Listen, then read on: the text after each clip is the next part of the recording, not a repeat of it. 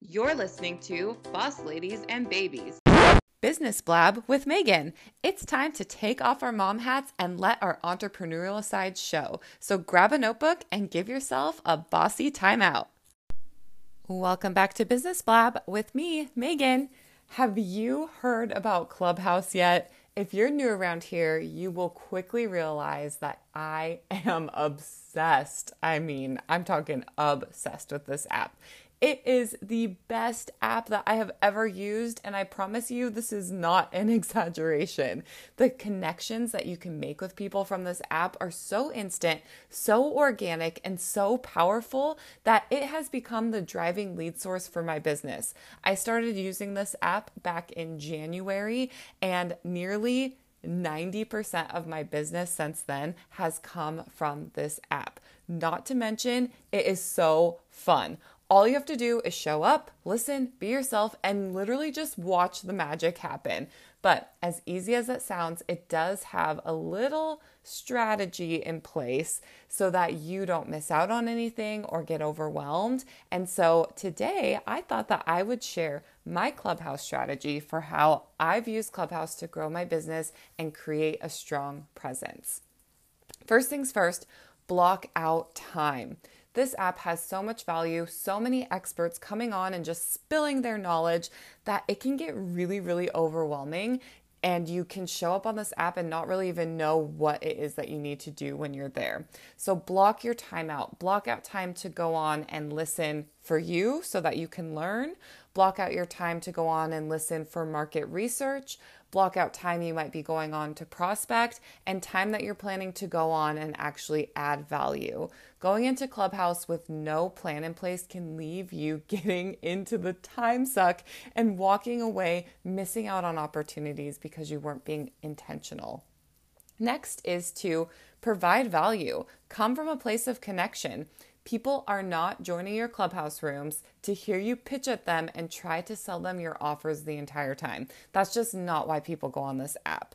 They are there to connect with you, to learn from you, to just interact with other humans in a no pressure place. And if your main goal is to pitch, you're just on the wrong app. Pitching does happen, and there's definitely a time and a place to do the pitching, but it should not be your main focus for why you're using the app. Instead, go in to teach, become the expert in your field, really position yourself, provide value and connection. Those really should be your top priorities. Next, create a room schedule that works for you. You do not have to host a room every single day or several rooms a day to be successful on Clubhouse. In fact, you could host less than one room a week and still make an impact. The key is to make sure that whatever you host is within your zone of genius, that whatever room you're hosting is true to who you are and it's really connecting and providing value for your ideal audience. So plan out how many rooms you want to host per month, when you'll be hosting them, and what topics they'll be, and then dive in with an action plan to make those rooms as special as you can. You don't always have to host rooms alone. The next tip is to plan how you will collab and co-moderate with others. One of the best parts of Clubhouse is the collaborations that happen. When you meet your Clubhouse bestie, it's so easy to start thinking of all the ways that you can work together and really show up and do great things together. And co-modding a room is a great place to start. Not to mention, when you get in front of someone else's audience, it's a really great way to expand your audience. So make sure that you're finding rooms and clubs to co-mod with other people that are true to your message and that they're topics that you feel really, really good speaking in.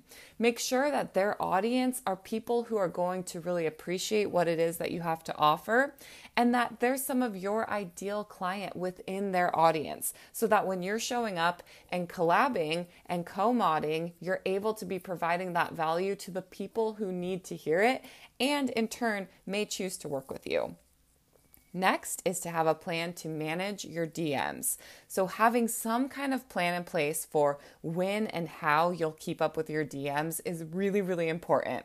And since Clubhouse doesn't have a DM channel yet, you have to make sure that your Instagram profile is linked to your Clubhouse profile. So that's key. That's where all of the communication is happening from Clubhouse. They have Twitter linked too, but Instagram is really what people are using.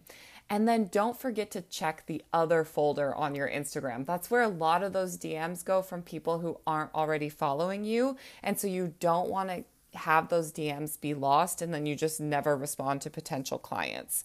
So if someone reaches out to you, make sure that you're responding as soon as you can. Even if you can't talk to them right now, just let them know, acknowledge them that you've seen them, and then you're continuing to grow that connection in the DMs. The DMs are really where the magic happens because you can continue the conversation you had on Clubhouse, really get to know each other, work on what you need, how you can help, and just let them see who you are. Next is to track your leads. So if you're following the steps above, you're really going to see leads start flowing in. I mean, really, if you are just showing up in the ways that I've talked about before this tip, you really will just see it happen. It's incredible the way that this happens. And so make sure that you have a system in place, like some kind of spreadsheet or a CRM that can track your leads so that you can nurture them.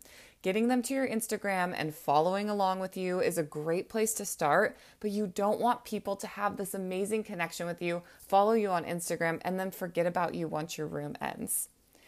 And the last step is to have fun. Clubhouse is a great place to learn and to take care of business, but it's also really fun. And you may end up going on just for pleasure and finding all sorts of business.